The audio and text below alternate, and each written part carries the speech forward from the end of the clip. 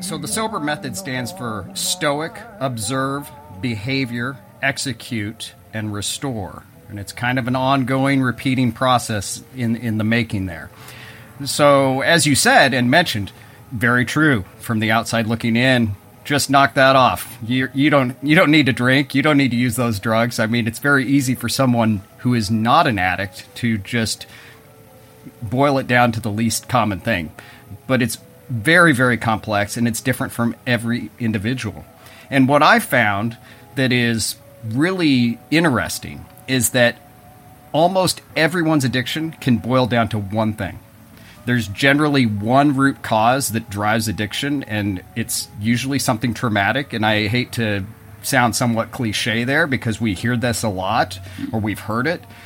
But what happens in trying to find your sobriety oftentimes is that we don't really get the correct tools provided to us. And so when I was going to group therapy, one of the challenges that I found is that so often we were just telling stories about the challenges that we faced, but none of us were really looking inward. You mean like a 12-step kind of meeting? Yes, a 12-step, like AA, NA. They're fantastic, and it brings you together with a bunch of like-minded individuals.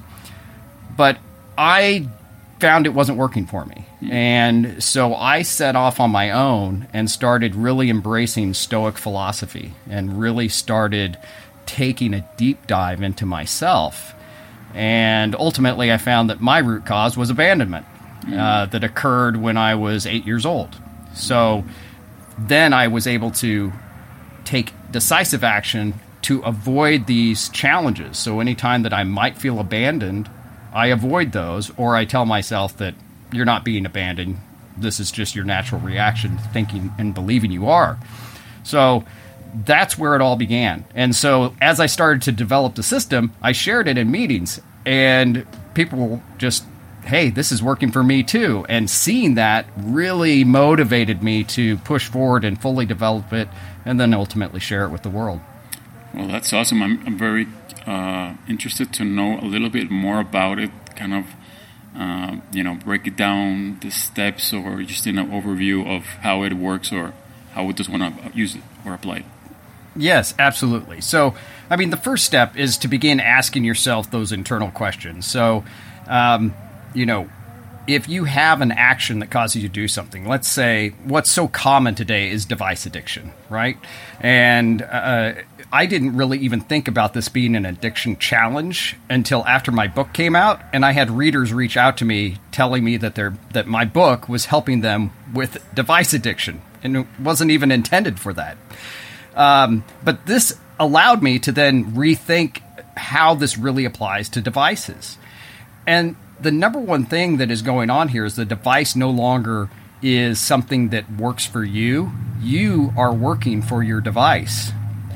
So the very first thing that I always tell people on this device challenge is turn off all your notifications, which probably sounds scary to anyone who's listening. They're probably, no, I can't possibly do that. But that is kind of step one.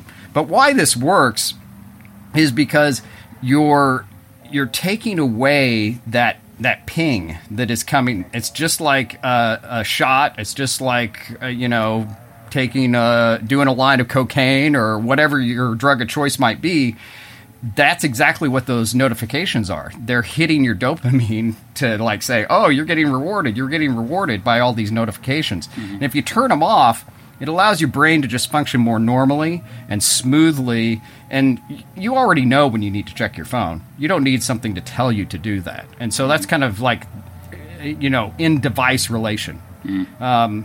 However, at the end of all of what I just said, it's that inward look at yourself. Mm. Start asking yourself, why do I need this? What is going on in my head? Looking for what's happening at that moment. Like a trauma that happened when you were young. Is that where normally it all starts? It does normally start that way. Almost everybody that I have worked with, I've coached, it's taking that real deep dive into yourself and asking, something would be a stressor point for you. and then you will reach for your device, or you will reach for a shot of alcohol, or whatever the case may be. What were you thinking at that moment? What did you feel? That's really what you need to figure out. And once you figure out what you were feeling at that moment, then you start to think, when was the first time I ever felt this way? Oh, okay, it wasn't then. No, it wasn't then. And you keep pushing yourself back until you can figure out the first time you ever experienced that feeling. Once you reach that point, then you can start to unwind everything to build a more stable existence for yourself. So break it down a little bit further to me. Let's just use an example of some random person that we can say is the average of everybody that you've talked to. So it goes back and he realizes, well, I want to talk with the tech. So for example, with the tech, with the tech addiction and device addiction, what normally is the reason or the trigger that makes us, fall into that particular addiction in general? In general, it's interesting. Tech addiction, I have found, most often comes from a need to belong, a desire to fit in, and kind of a sub note of that is the fear of missing out. So think of it as, being back in high school. Everybody can remember those coming up years in your life, and you were trying to figure out where you fit in the social strata of life, right? And so anytime something happened, you wanted to be a part of it, and you wanted to know where you were in that pecking order. What are likes at the end of the day? They're setting yourself in terms of how many people actually like me. It's the same type of thing going on in your head, and it's an extension of that, but at a grand scale. And so you look at someone who may be a friend of yours in real life that may have 20,000 followers and you have 20. Now, how do you feel about yourself? You feel like you're inadequate next to them, and then you constantly are oh man, I don't understand why my friend is liked by so many more people. But in real life, you may be the one that's more liked. So then you begin chasing this, like, I'm going to achieve what they have achieved online. And, in real life, the person with 20,000 likes may be, in fact, very boring to be around. That's what is really kind of interesting. So it's fitting in. That's really the biggest thing that I found in the tech addiction. And I imagine loneliness has to play a huge part in there as well, right? It does. But I think that the loneliness is something that has come out. It's kind of an extension of where this began. So we went into the device on a very minimal level, and then we stopped interacting so much with people face to face. And when that happens, it just becomes something that you go on down the road. You become more lonely because you aren't engaging with people in front of you because you're using the device. And so you're really, in a sense, you're driving yourself to be more lonely the more you use your device. Oh man, it's hitting home for me. No, I've had a tech addiction. A huge tech addiction. And I think it's extremely hard to beat because, we have it in our hand. It's not like we have to go and find some shady dealer. It's in our hand. We needed to talk to our family. It's extremely interesting. It's useful. Jesus, it is quite the addiction, and it does satisfy also. I open YouTube and I see shorts, and my brain thinks that I'm socializing, right? Yeah, exactly. But you just touched on something that was really interesting that I want to flesh out, which was family. And we, a lot of us, for tens of thousands of years, we've lived close to our family. We've had that family, clan sort of unit that has remained very close together. And as we have continued over the last 100 years, we're more spread out, sometimes globally. And these devices have enabled things that we haven't had in a long time. I remember a story that my great-grandmother told me about how her parents, when they left Germany in the 1870s, they said goodbye to their parents, and that was the last time they ever spoke to them or ever had any communication with them whatsoever. Just think about that. That's an amazing. That's scary and crazy. And now we just, we FaceTime someone, and it's gone the other direction. But you can't that doesn't replace touch, and it doesn't replace, really being there. And I think that's kind of the dangerous edge of these devices. It's like, yeah, I feel good because I saw my family, but you didn't really get that involvement with them, if that makes sense. Yeah, it was. You're still alone in a room by yourself. Yeah, Underlying that. So, okay, let's get back a little bit to the steps. So we first identified the reason or the trigger that comes from a trauma that goes way back. Let's say we found it, let's say, I don't know, for example, like what you said, abandoned. Let's just say somebody got abandoned by their parents, whatever. Right. What do you do with that? All right, well, now we have this root cause. I talked about that question asking, when did you first feel that feeling? So now in the O step of this, the observing step, is that you really want to observe anytime you feel this. And I encourage people to write down and just basically take notes. Oh, I felt this. This is what happened, and I felt the same way I did when I was abandoned. Oh, okay. And so you start paying attention to each one of those interactions, and that is observing. So you are at least actively thinking and seeing when you are doing these things. We're not correcting any behavior yet. We're just trying to really identify and maybe point out to yourself that I'm having these thoughts 100 times a day, and you may not even realize you are right now. For me, I was a very big alcoholic. I would drink a handle of Jack Daniels a day without even thinking about it. Okay. Wow. And I didn't even bother pouring it. I just literally had a handle sitting next to me, and I drank all the time. Wow. And any stressor I had, I just took a shot, just took a pull from the bottle. And that is a very bad place to be. So in this first step, it's really just taking a look and seeing and documenting, okay, these are the challenges that I'm facing, before you then go on to the next step, which is really the behavior correction. I love that because once we have to first recognize something and observe it first, to be aware of it, to be able to do anything about it, to also understand how deep we are in, what our situation is, because sometimes we have no clue, or we're not thinking about it, right? So I really like that step. So now behavior, how do we, what is this one about?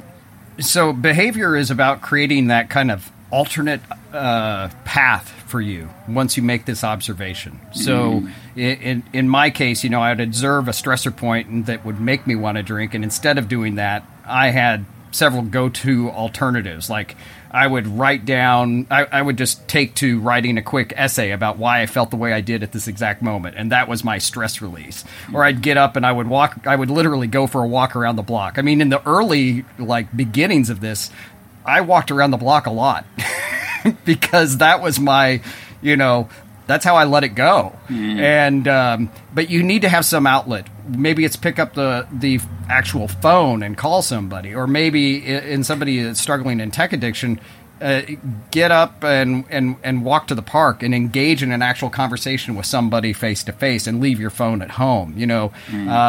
Those would be kind of recommendations that I give in that case. So you're still observing your behavior.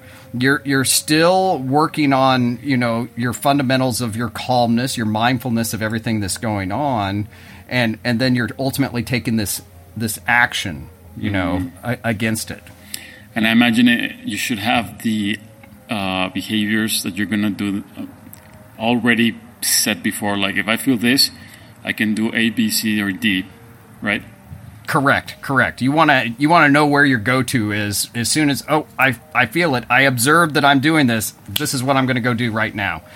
And then that's really important. So going for a walk is kind of one of your favorites, because I imagine you're outside. For tech addiction, it must be also excellent because you're moving your body. You're also changing your environment. You're also outside. So if you're outside, you're less likely to be drinking out of a bottle. Yeah, exactly. Right? Yeah. And the big thing here when I talk with anyone who has a tech addiction, don't take your phone with you when you walk around the block. You know, I actually had someone I was coaching tell me, well, I don't know. I still have the same struggle. I was walking around the block and then I got a text message. I'm like, why did you have your phone with you? The whole point is to break the pattern. Well, that's how deep we are into it, right? Well, okay, so I have a few questions, but I want to continue the process, and then before we get too off topic. Sure. So we got the behavior. Should they write down like every time this happens, like I felt the trigger, and then I went outside for a walk. Should they write it down? Yes, exactly. Yeah, recording this and writing these things down is really an important step. So moving then from that behavior and knowing what you're going to do is really the culmination of all three of the first steps, which is execute. And in the execute step, I really encourage people to start striving. I don't know how much this really impacts people that have tech addiction, but it definitely does in substance addiction, which is we generally go out and destroy a lot of relationships, and sometimes on purpose, you know, because we just don't like people anymore and we speak our mind, and it gets us into a lot of trouble. So in the execution step, it's the culmination of continuing to reflect on yourself, continue to observe behavior, being mindful, is there any new behavior? Because sometimes one addiction replaces another. A good example that I see in this is that, are you familiar with ultra marathoners? Yeah. Okay. Almost every ultra marathoner has an addiction issue. Almost every one of them. Yes. And I found that very interesting because what they've done is they've replaced their addiction, whatever it was, with now running like 26 miles a day. Oh, they used to have an addiction. Yeah, they used to have an addiction. Now they're addicted to running. They've replaced the addiction for whatever they had. And now I would argue they're not actually, they still have an addiction. It's just running, you know? Yeah. And so I don't feel that they've really corrected anything. I applaud them. They're in fantastic health, but I don't think that they've actually pushed forward and done the hard work that is really required to get there. And I'm just bringing that up as an example. They're running away from their addiction. Literally, they're running away from their addiction.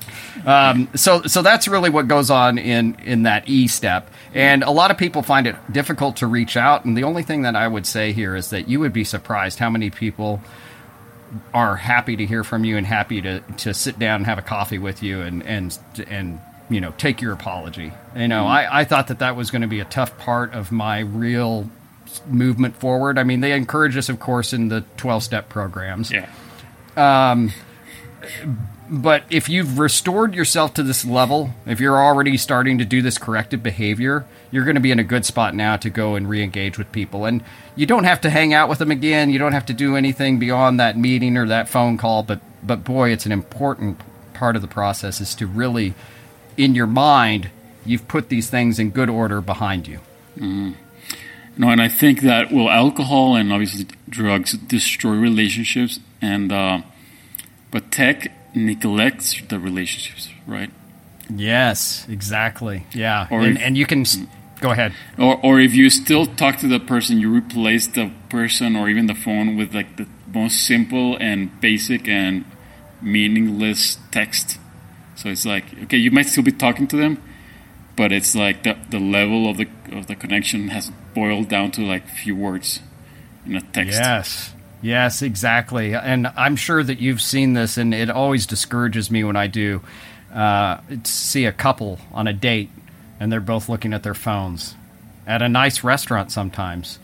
And I mean, that just is so discouraging to me. And sometimes I think they're texting each other. Exactly.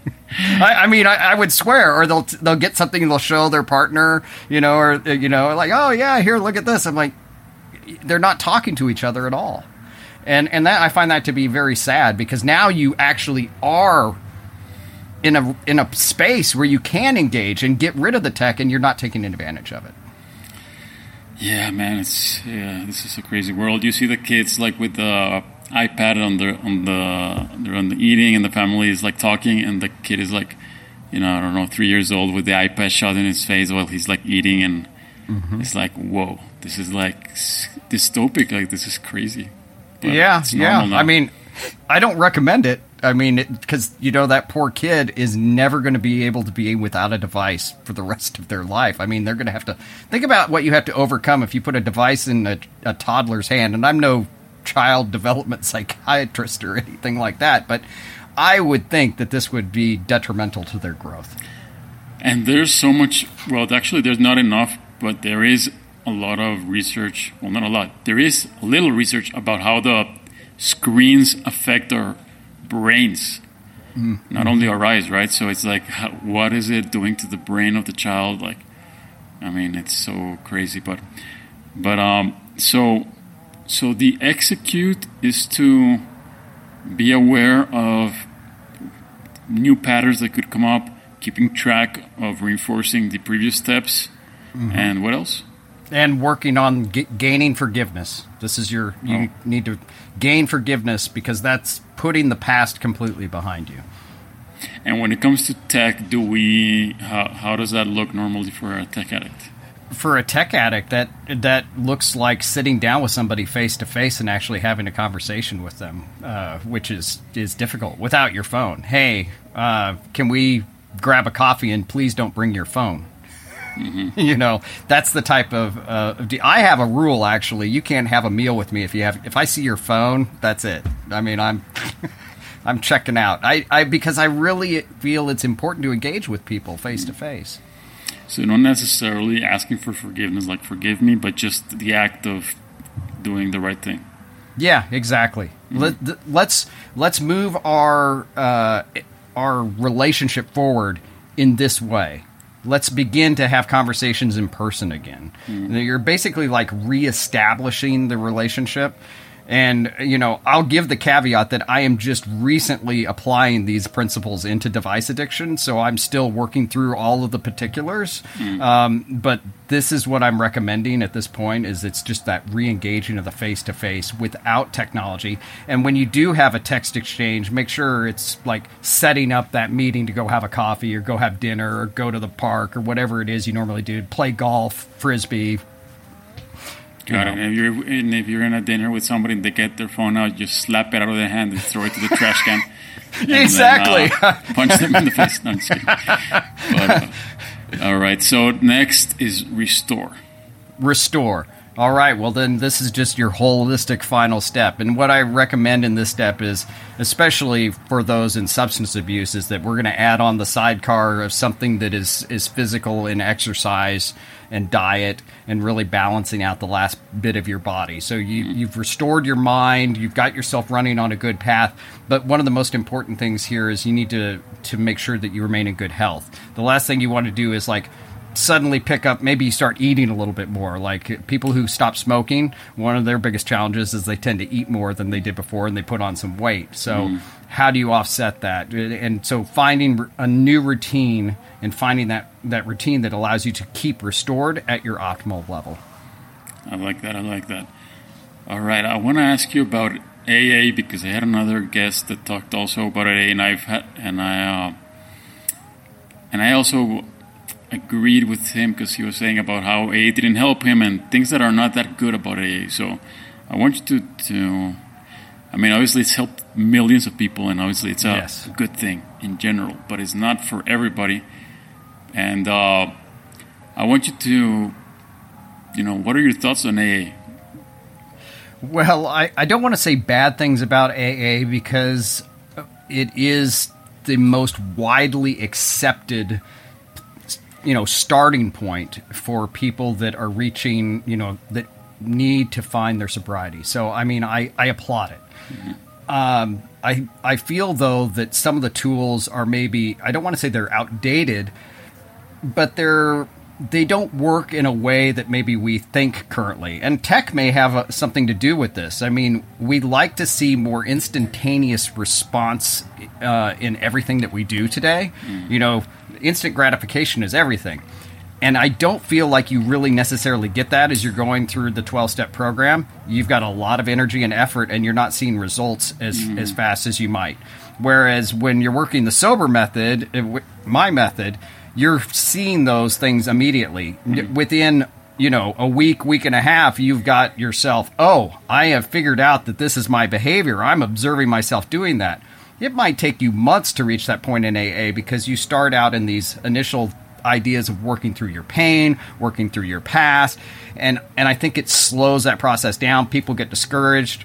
I've left an AA meeting before and literally been in the parking lot and people say, hey, where do you guys want to go grab a drink? I'm like, grab a drink? I'm like, it's just one. We're not going to get drunk. I'm like, oh my goodness, what are we doing? This is not good. So I think that is the big challenge. The other thing I would say is that there tends to be in the storytelling when we talk about the past in group is that there can be a tendency to sometimes tip over into remembering the good old days. And that's where I feel like it gets a little, you start hearing these stories and you're like, yeah, man, that really was fun that night. We went to that, club and we did, and you start remembering it and your brain, of course, goes, man, that was a good reward. Let's go do that, and so those types of situations I feel need to be avoided. And you kind of teeter on that line a lot with AA. Yeah, and I don't like about AA. I was actually in Internet and Tech Addicts Anonymous. Okay. And I like it, but I think that AA and all those 12 steps are missing, like, that implementation and kind of new steps. Like, that's what's great about the S.O.B.E.R method. It's steps, it's action, behavior change, not just talking and talking and talking and talking. It's actually boom, boom, boom, boom. Because... So it's like, okay, I got off whatever, alcohol, drug, whatever addiction, people are going 12 steps. Now what? And that's why I liked actually, I don't know if you know about Under Earners Anonymous. No, I don't know about that. So it's my favorite 12-step because it's called Under Earners because it's for people that are like underachieving in their life.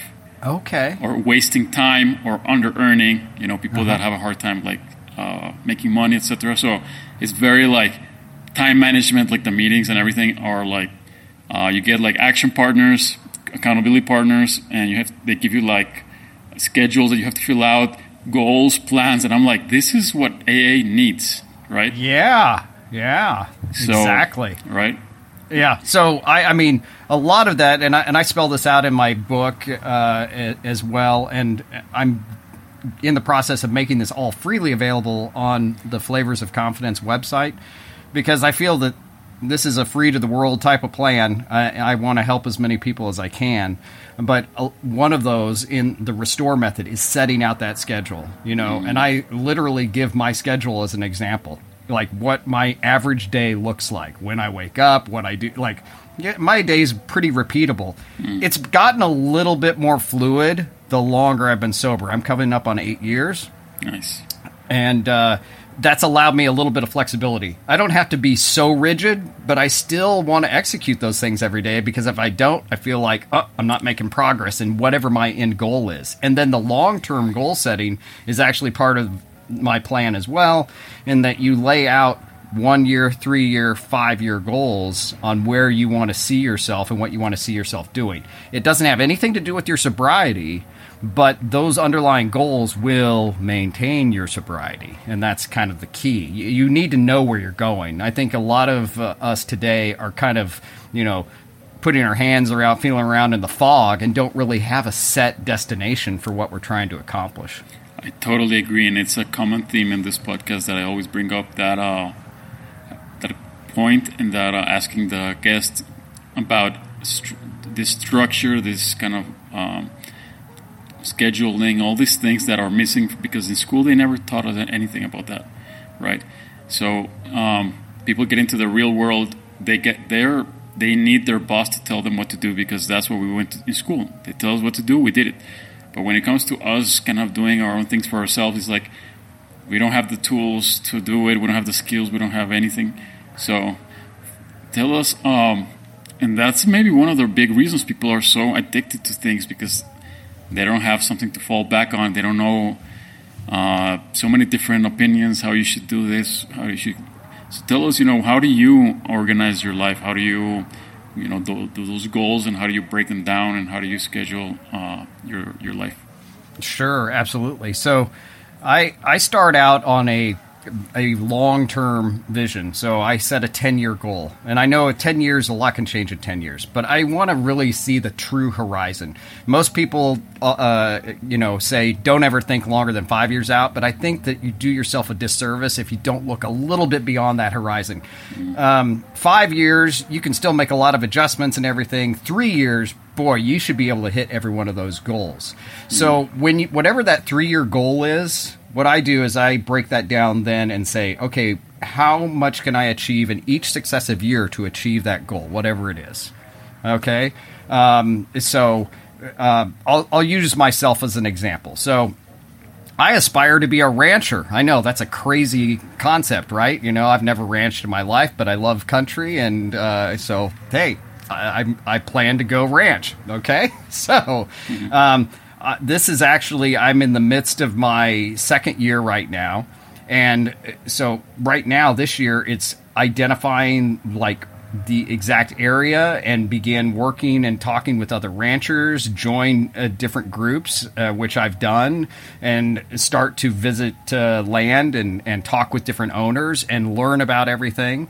So that next year I can actually go into acquisition and ultimately live and run a ranch. So that when you take any goal like that, back in year one, it was just identifying, what did I actually want to ranch? What did I want to, was it going to be bison? Was it going to be, whatever particular breed of cow?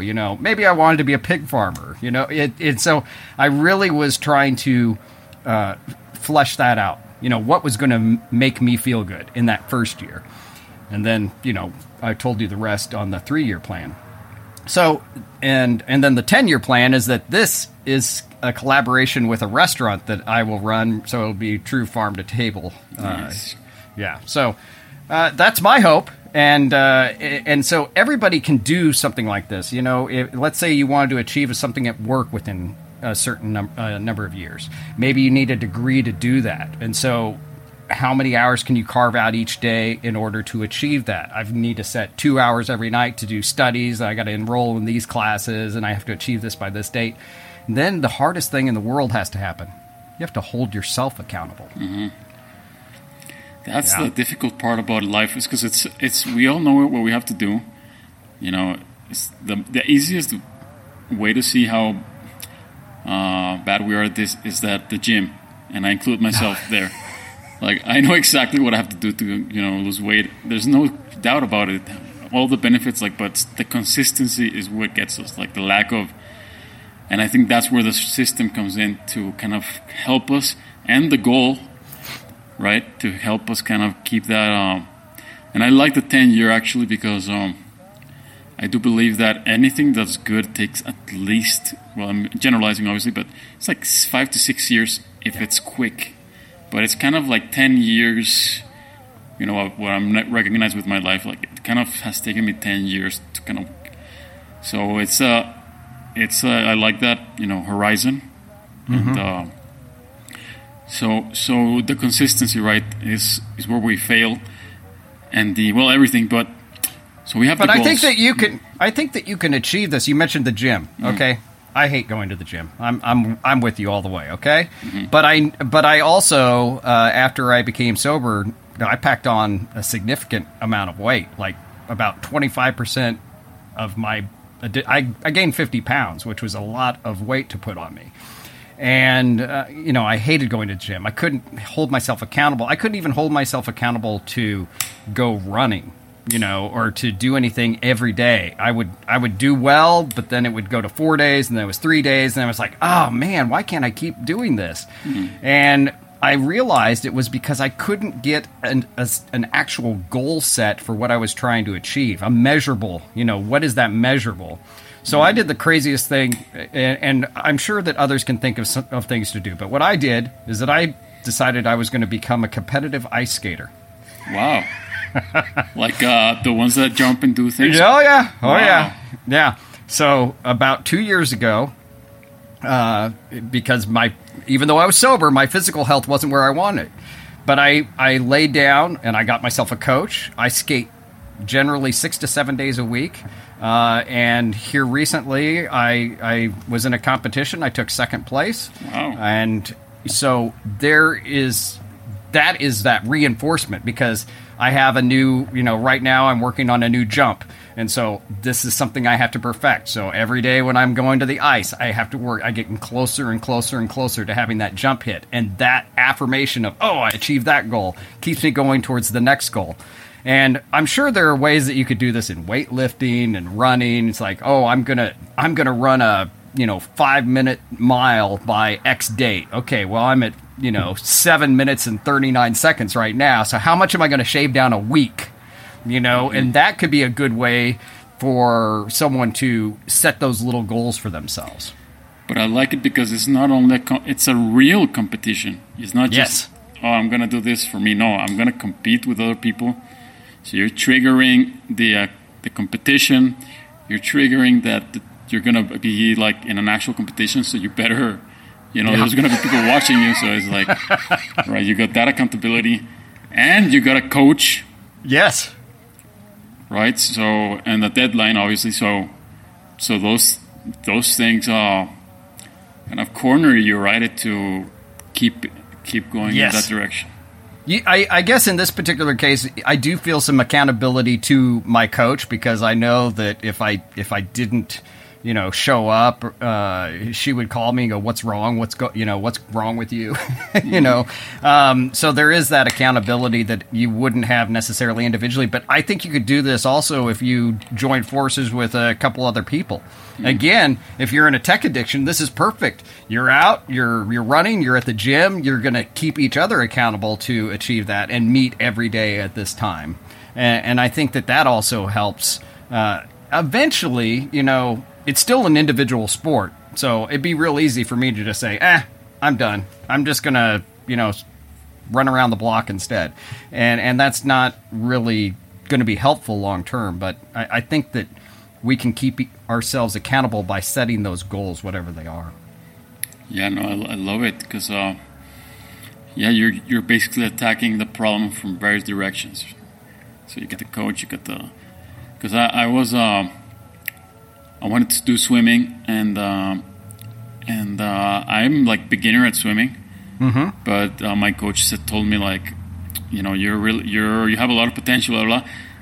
Like, do you want to get into a competition, like even a beginner? I was like, yeah. And just the idea of like having a competition like motivated me. I didn't end up going because I moved cities and whatever, but it did kind of change my mindset. Like, oh my God, I'm gonna compete. I have to train. Yes, there's a thing, and it's like now you're doing it for something. You want to win, so it's a huge, like, whatever goal or whatever a person, like, to try to find some way to either competition, maybe it's chess, well, get in a chess competition, I don't know, whatever it is, find some way to make more angles of accountability and challenge and excitement about it, right? Yeah. And here's one that I tell people all the time, and it's funny, I've been saying this for years, but there's a book out with the same title called Always Make Your Bed. Oh yeah. And what's funny is that I have been saying this before the book even came out, is that the most important thing that you can do in your day is get up and make your bed, because it's your first self-affirmation. You accomplished something today. You made your bed. And you'd be surprised how many people don't make their bed at all. And it seems like a little thing, but it is a fulfillment.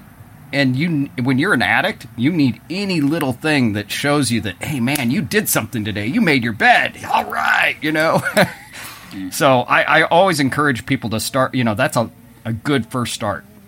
It's the first win, yes, kind of taking the day in the right step right after you step out of the bed. Yeah, get out of bed, make your bed. All right, I'm already winning. What's next? Okay, I'm going to go take a shower. It's like, yeah, so you're already in a better mood because you accomplished something. And I know it sounds silly, but boy, it makes a difference. And you'd be surprised how many people tell me that it made a difference in their life. Wow. And it's always those small things, because a lot of life is just momentum, right? It's just, yes, that they say, like, however you start the day is how you end the day. Yeah. So yeah, I like that, and it's there's a reason as well why we don't want to do it, because there's like that resistance to the positive as well. Yeah, that's what's kind of interesting, is that that you can get addicted to failure, you know, and I speak about this briefly in Flavors of Confidence, my book, is that when I was at the process of declining, like at the end, I was running a company, and but all at once I switched from trying to succeed to beginning to purposely destroy the value of my company and run it out of business. And I was actually actively trying to see how quickly I could go out of business. That's kind of what you're saying there. You get addicted to the resistance, or you start feeling that the resistance is the reward. And that's exactly what was happening. It's the craziest thing, but I was actually, the failure is what I wanted to happen. And so I was driven to fail. And it was so wild to look back and think that that's something I did. Wow. How do we get outside of that rut? Let's say we've been, we're on that path for so long. Well, we just start day by day, basically doing the right thing, just building the new habit. I think, obviously, building those new habits is really important. But there needs to be some sort of pattern interrupt, and you hear that word a lot now. But really, you need something. You need to take one dramatic step in the right direction, because then it makes it a lot easier. Maybe it's cutting off that friend that is constantly supplying you with your drugs. Okay, you're not going to see that person anymore, and you tell them you don't ever want to see him, and so maybe that's your first step in breaking that pattern. Or I always go to this bar Friday night after work and I get drunk, and then I stay drunk the whole week and I never get anything accomplished. Okay, well, stop going to the bar after work on Friday. That's your kind of interrupt to begin it. So whatever that kind of big step is, you take that big step, then affirm it again and again. I like that. So if somebody is in a bad direction, try to look for something kind of dramatic, in the complete opposite direction. Yes. And then kind of try to keep doing it, and then maybe adding more things. Exactly. Yeah. I think that you'll find good success in that. I like that. So it's a big, important action, kind of like a blitzkrieg. Like it's a strong, yes, exact concentration point where you're going against that all those bad habits that are you're running up against, to do one attack in one exact point to kind of start moving the momentum in that direction. In the opposite direction. I mean, if you were in a car driving 80 miles an hour down the freeway, this would be throwing it in reverse and not destroying the car, of course, and going 80 miles an hour in reverse. That's basically what you want to do. So whatever action you're taking every day, throw all your energy into one thing going the opposite direction, and then you can take those smaller steps to affirm what you just did, and it'll be easier to build upon. Wow, I love that. I love that concept. Yeah, I mean, and very important to focus on one, because then we overcomplicate it, right? Yes. It needs to be a singular, directed focus, and I think that I think we all are prone to this, especially in today's world. We can go in 1,000 different directions, and these devices we keep talking about over the last hour have been this focus. They're the thing that allows us to focus on many different things. And one, I touched on it at the very beginning, and I just want to reiterate it now, is that remember that these devices work for us. And at some point that line has become blurred over because they constantly are telling us, hey, you got an email. Hey, you got a message on Instagram. Oh, hey, someone just uploaded a new TikTok that you follow. Oh, okay. All of those things just pulling you into the device. Instead, it's like, I need to accomplish X. I'm going to grab my device and do that. And then, when you're done with that, put the thing down. Don't suddenly, go over and you're like in a death scroll on Twitter. That's what you don't want. Story of my life. So, I mean, when I'm scrolling, I'm like thinking like one more, right? And that's I've heard some people compare the tech addiction to the gambling. It's like the closest addiction to tech addiction is the gambling one. The gambler is always like one more, chasing for that win, one more. and the tech addict is also kind of doing the exact same thing. It's like something good is going to come up. The next, like, you're searching for that next interesting video that's just going to be amazingly interesting or funny or whatever, right? Yeah, exactly. You're looking for that. You're almost searching for that perfect high, you know, and once you achieve it, then I'm going to get off now. I'm done. I'm done with this device because I finally feel good. And yeah, it's chasing the high. That's what you would call it as if you're a drug user. So that you're doing the same thing really, except with a device. And it's all lying to yourself because you're telling yourself just one more, just like a drug or alcohol or whatever. You do it, and then it's one more, one more, and then just one more. Yeah. And I saw this YouTube video that I loved. They were reading about a book about addiction, and they said the addict is extremely negative and pessimistic, except in one area, where he is extremely and irrationally, to an extreme degree, optimistic, which is the idea that, you know, this time it was going to be different. This time I'm going to, you know, control himself. This time it's not going to be like the last 20,000 times. No, this time it's going to be different. So it's like that's kind of the addict's brain, that lying to ourselves in a crazy level if you really think about it. But I mean, we're just so deluded. The addiction, we never kind of realize how much we lie to ourselves, right? Yeah. Well, I think that you just touched on something that's really kind of cool, and I'm glad you said it the way you did.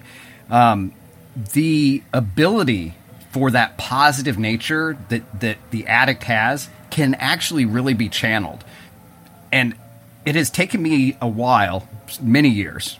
As I said, I'm coming up on 8 years sober, but sometime about a year and a half ago, I was able to begin to channel all of that positive energy of like this outcome to say anything I focus my energy on is going to happen. You know, like this amazing optimism that it will be. When I told somebody I'm going to write a book, everybody said, yeah, right. I'm not kidding. Everybody said, yeah, right. And then I said, I'm going to go out and I'm going to give talks to people. And everybody said, sure you are. You know, everybody doubted me. But I was able to accomplish these things because I still have that addict brain in me that tells me I can do whatever I say I'm going to do. And I think that that's really where that energy now comes from. And it really gives us a unique ability, as anyone who is an addict, to really channel that energy. Wow. Yeah. Yeah, because the addiction really kind of shows you almost your determination, but in the wrong way. Yes, exactly. Here's what not to do. Okay, now that you've destroyed your life, okay, maybe you should look at doing something else. Exactly.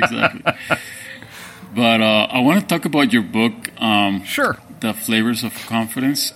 Tell us, why you named it that, and tell us, more about it, please.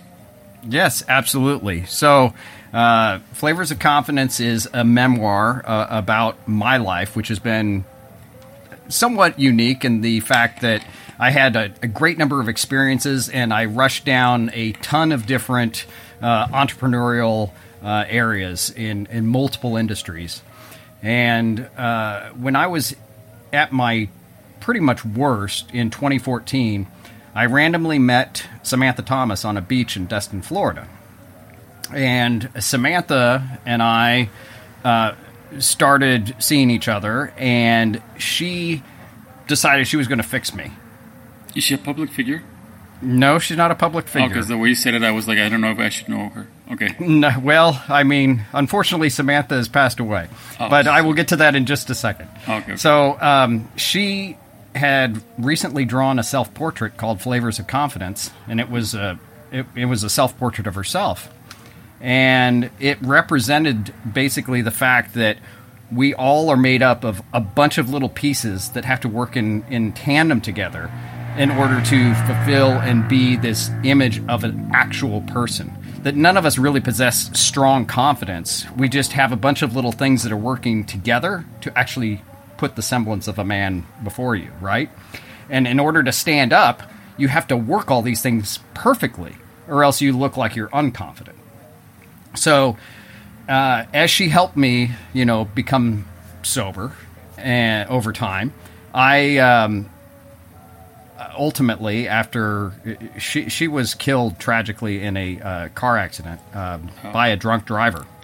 So, tremendous irony in this thing. It's a very, very sad story, and so I resolved then that I was going to finish this book or write this book.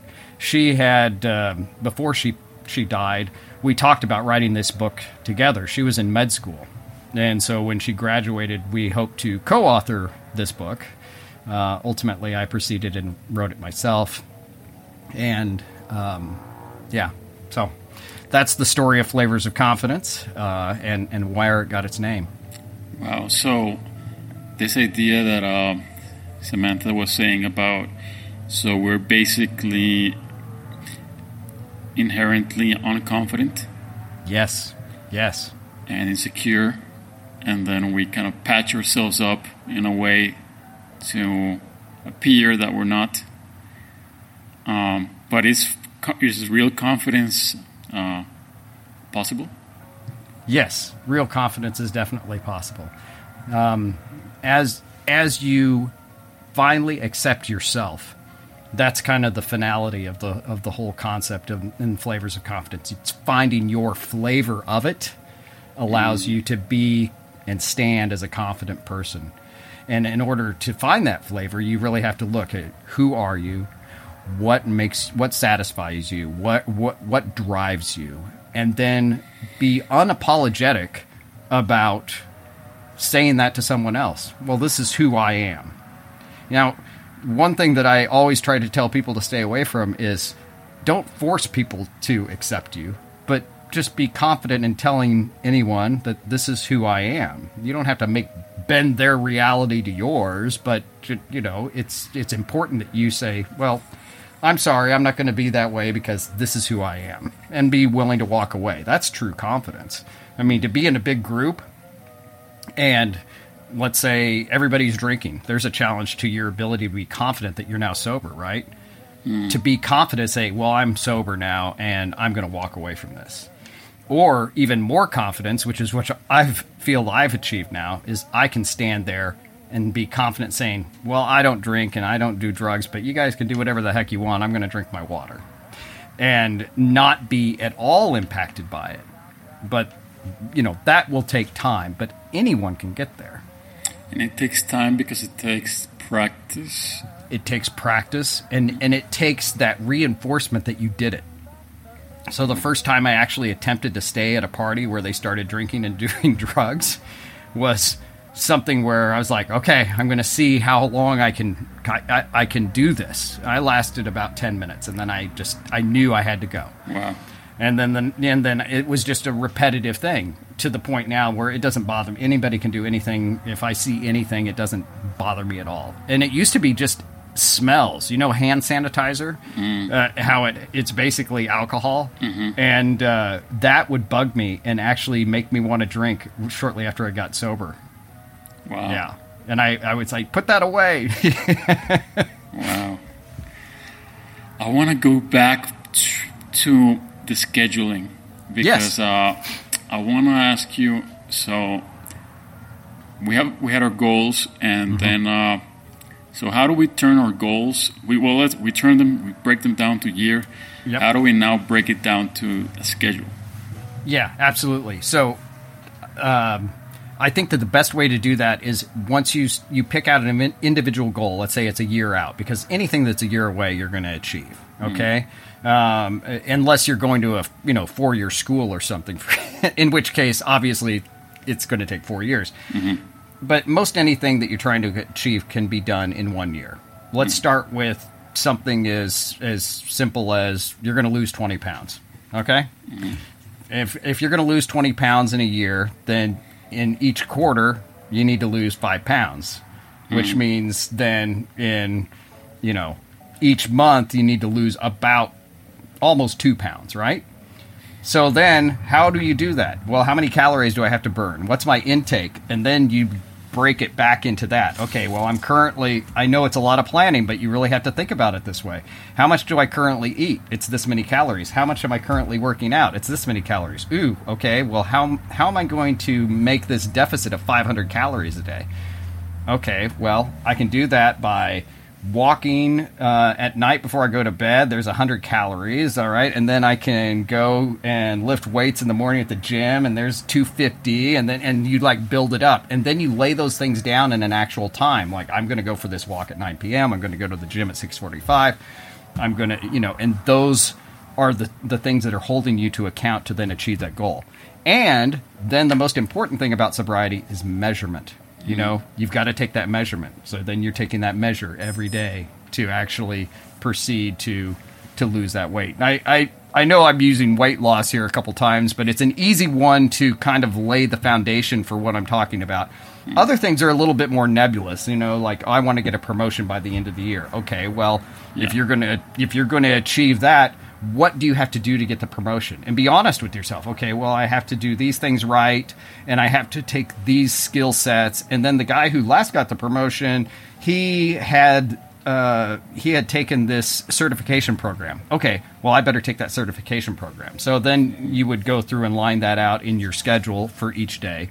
And then the other most important thing on those daily schedules is be consistent on when you wake up.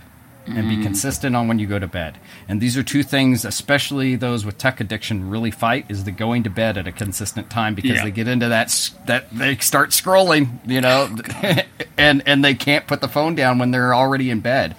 One thing that I've suggested here is charge your phone in another room and, put it down and then go to bed. And that will allow you to actually go to sleep when you go to bed. Otherwise, you're constantly like... You grab it. What's your instinct? A lot of people, they sleep with their phone right next to them.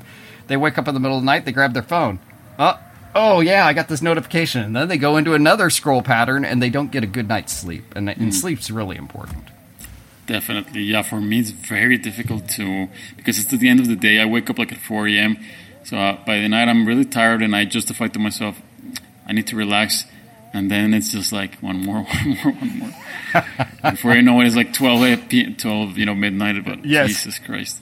So let's. Okay, so we have our different goals that we break down first. Let's say from year to quarter, quarter to monthly, monthly to weekly, weekly to daily, and then we write it down. Do you plan like your entire week ahead of you? Or do you do it, how do you kind of do that? Yeah, so there are some things that are just going to stay the same throughout. So I do it on a weekly basis. And I don't do it this way anymore, but when I first started, I taped it to the mirror in the bathroom, because I'm forced to look at that. You can't, that was my holding myself accountable, because I had to look at that a few times during the day, like, okay, I guess I got to go do this, And it showed me first thing in the morning. Okay, I got to do this, and I'm doing this. Okay, I got to go to work. Then I do this, And so that really helped. And then when Sunday came around, I reviewed where I was at on everything in my sobriety. I would review my journals. Okay, how many trigger points did I have this week? How did I correct everything this week? How did everything go? Okay, and then I would line out my schedule for the following week. I'd handwrite it. I'd tape it up on that mirror, and then there's the next week's schedule.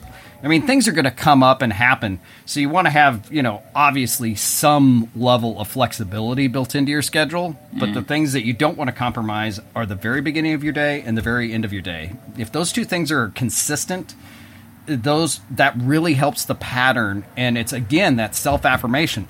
I achieved that. It didn't matter all the nonsense that happened in the middle of the day. I woke up this morning, I went and I worked out, I had breakfast. Okay, a bunch of stuff happened. I came home, and 30 minutes before I went to bed, I scrolled through my phone, because I still allow myself 30 minutes a day to do that, and then I put my phone down and I went to bed. And so if you do that consistently, it'll reinforce you to, and then things will get easier. It's amazing. Once you lay down like 3-4 weeks of this, you'll be like, how did I not do this, years ago? Yeah, I've had many guests that have said about the importance of that wake-up time, to wake up at that early morning time, whatever it is for anybody. kind of that's where it all starts. And I also felt that once I started to wake up early consistently, like suddenly things just started to work out for me, because it was the bad sleep patterns that kind of made it so difficult for me to life, because it was like, you wake up early and you're behind, so you don't have time to do anything. It's like that. It is so much of life is just like getting that. And I'm getting the 4 a.m. wake up consistently now, but I'm having a hard time on the sleeping part. You have a lot of tired days, don't you? Yep. But I understand. I was right there with you, to be honest. I had a consistent wake up time at 4:30. I've moved that to 5 a.m. now, but I consistently I'm up at 5. And in the beginning, I would do the same thing. I kind of had that motion that went into tech challenge a little bit myself, and I had to correct that. You'd sit there and you'd scroll, and before you know it, I had done that an hour in bed before I went to sleep, and then I'd be dead tired the following day. But I didn't miss the wake up, and that really helped everything. But once I fixed the sleep side of things, then it really started to happen for me. Mm-hmm. Things got easier. Yeah. No, I think it's like if we control that part, then it's like now we can start getting consistency and kind of predictability, and then build upon that structure or frame around the day. Exactly. But I was thinking to myself, maybe for somebody like myself that has such a hard time going to sleep early, that could be just the first goal. Just to kind of do it, simple. Like, my goal is going to be to sleep early, and just kind of focus on that as a very important thing, so that you can start, reinforcing that behavior of not continuing to scroll, and deciding in the moment when you say one more and no, that was the last one more, for today. So. Yeah, exactly. And when you do that, I bet you'll feel better when you get up the following morning too, because your last act of yesterday was the reward you got when you woke up in the morning. You got a good night's sleep. Exactly. If you thought about it like that, maybe it would help. Yeah, no, I like that, because you wake up, you sleep early, you wake up early, you wake up refreshed, you're full of energy. Now you're happy, now you're excited, now you're like, it just, everything starts from there. So, So I like that, and I also, a few other guests you're talking about, like you said as well, that we do not change that wake up time, even if for whatever reason you ended up sleeping late, because that's key to. Even if you have to suffer and drink 10 coffees, like that wake up time, you can't change it. No, yeah. Right. Yeah. Don't change the wake up. And that includes the weekend. A lot of people are like, oh, I got up during the week. I'm like, no. It's even on the weekend. I don't care if you take a nap Saturday afternoon, but you're getting up at whatever time you set for yourself. If it's 5 a.m., I get up at 5 a.m. on the weekends too, even if I don't need to. Nobody's doing anything and probably isn't up till 10 a.m., but I'm up. And boy, you can accomplish a lot when nobody else is up. Exactly. It's amazing. So you don't break your schedule on the weekends at all? Nope, I keep it 7 days a week. It's just like I get up and I act as if it's a weekday, but I will admit I do take a nap on Saturday and Sunday. How long? Just curious. How long are your naps? Generally 20 to 30 minutes, just enough to recharge. Nice. Wow, because the weekend is a thing that breaks our momentum. Yes. Very badly. It's like you get 5 days good and then boom, 2 days breaking off. So you're always constantly fighting on getting that back to normal. And I guess it becomes exhausting because it never gets to be a habit, because it's always getting broken every week. Right. And I think that comes back into the affirmation. I mean, early on for me, when I was just I would sleep in on the weekends and just be, even though I wouldn't continue that process, just as you said. And so you can make 7 days a week worth of progress in whatever you're trying to accomplish. And if you think about it that way, you'll accomplish more than anybody else. I mean, there's one thing that is very true. The most precious thing we all have is time. And thank you for yours today. This has been fantastic. No, yeah. Because we all get 24 hours. The richest guy on earth gets 24 hours. You know, I mean, and he works his butt off, from my understanding. So, I mean, that's kind of a rarity for the guy at the top of the heap. You know, generally they don't work that hard. But at the current moment, evidently we have Elon Musk, and he works pretty hard, 24 hours a day. Yeah. And so if you do that, I think it will really help anybody. I mean, even if you're sober, I think that what we're talking about would help anybody, because it's a good habit to be in. Yeah, because, for example, because I haven't been sleeping early because of the doom scrolling. So I'm tired during the day, during the week, and then I justify sleeping late on the weekends because I have to catch up. But that's fixing the problem in the wrong way, because the problem is that I slept late. Yeah. So if I find ways to justify sleeping late, so now I rested because I needed it. But I needed it because I didn't do the first part, which is sleeping early. But now, because I did that, I'm actually my sleep schedule is now weird again. So it's like it all starts, spiraling out of control from there. And what you just described is you're bargaining with yourself. You've decided, I was good, so I'm going to give myself this, and in the process, you've bargained away your gain that you made. Yeah. No, the weekend. I hate the weekend. But you're not alone. You're not alone. I mean, you're not alone. I mean, I'd say the vast majority, probably 90% of the world operates that way. If you can break free into the other way of thinking, I think you'll find a lot greater success in what you're trying to accomplish. Yeah. Because the weekend is just perfectly good days. They're not. I think they put in our brain like those are squander days. Those are useless days. No, they're exactly the same as every other day. Yeah. There's not to be wasted. I mean, awesome. We covered so much. So please tell us, as we wrap up, tell us, again, where they can get your book, the title, anything that you want to, share with the audience, websites, etc. Please. Yes, absolutely. Thank you so much again for your time today. This has been fantastic, and I really learned a couple things myself, and those are always the best conversations, is when you can learn from whoever you're engaging with. So thank you for that. No, thanks so much. So MassimoRigotti.com is my website. My book is Flavors of Confidence. It's available on Amazon, Apple Books, anywhere books are sold. You can ask for it anywhere around the world and get a copy. It lines everything out for you in a very easy way to understand and to execute. And I really encourage anyone who is struggling with any type of addiction to give it a read.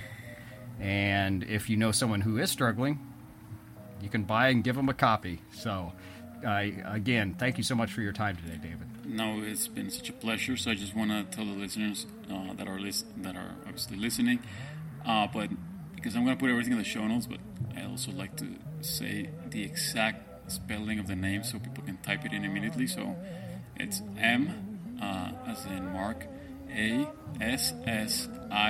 So this is the website. I'm going to say the website. It's Massimo with the double S, Rigotti. It's RIGOTTI.com. Right? That is correct. Perfect. All right. Any last parting thoughts that you want to share? I just would like to share with everyone listening that don't give up on yourself, that everyone has the ability to create their own unique flavor of confidence and to stand up sober. I love that.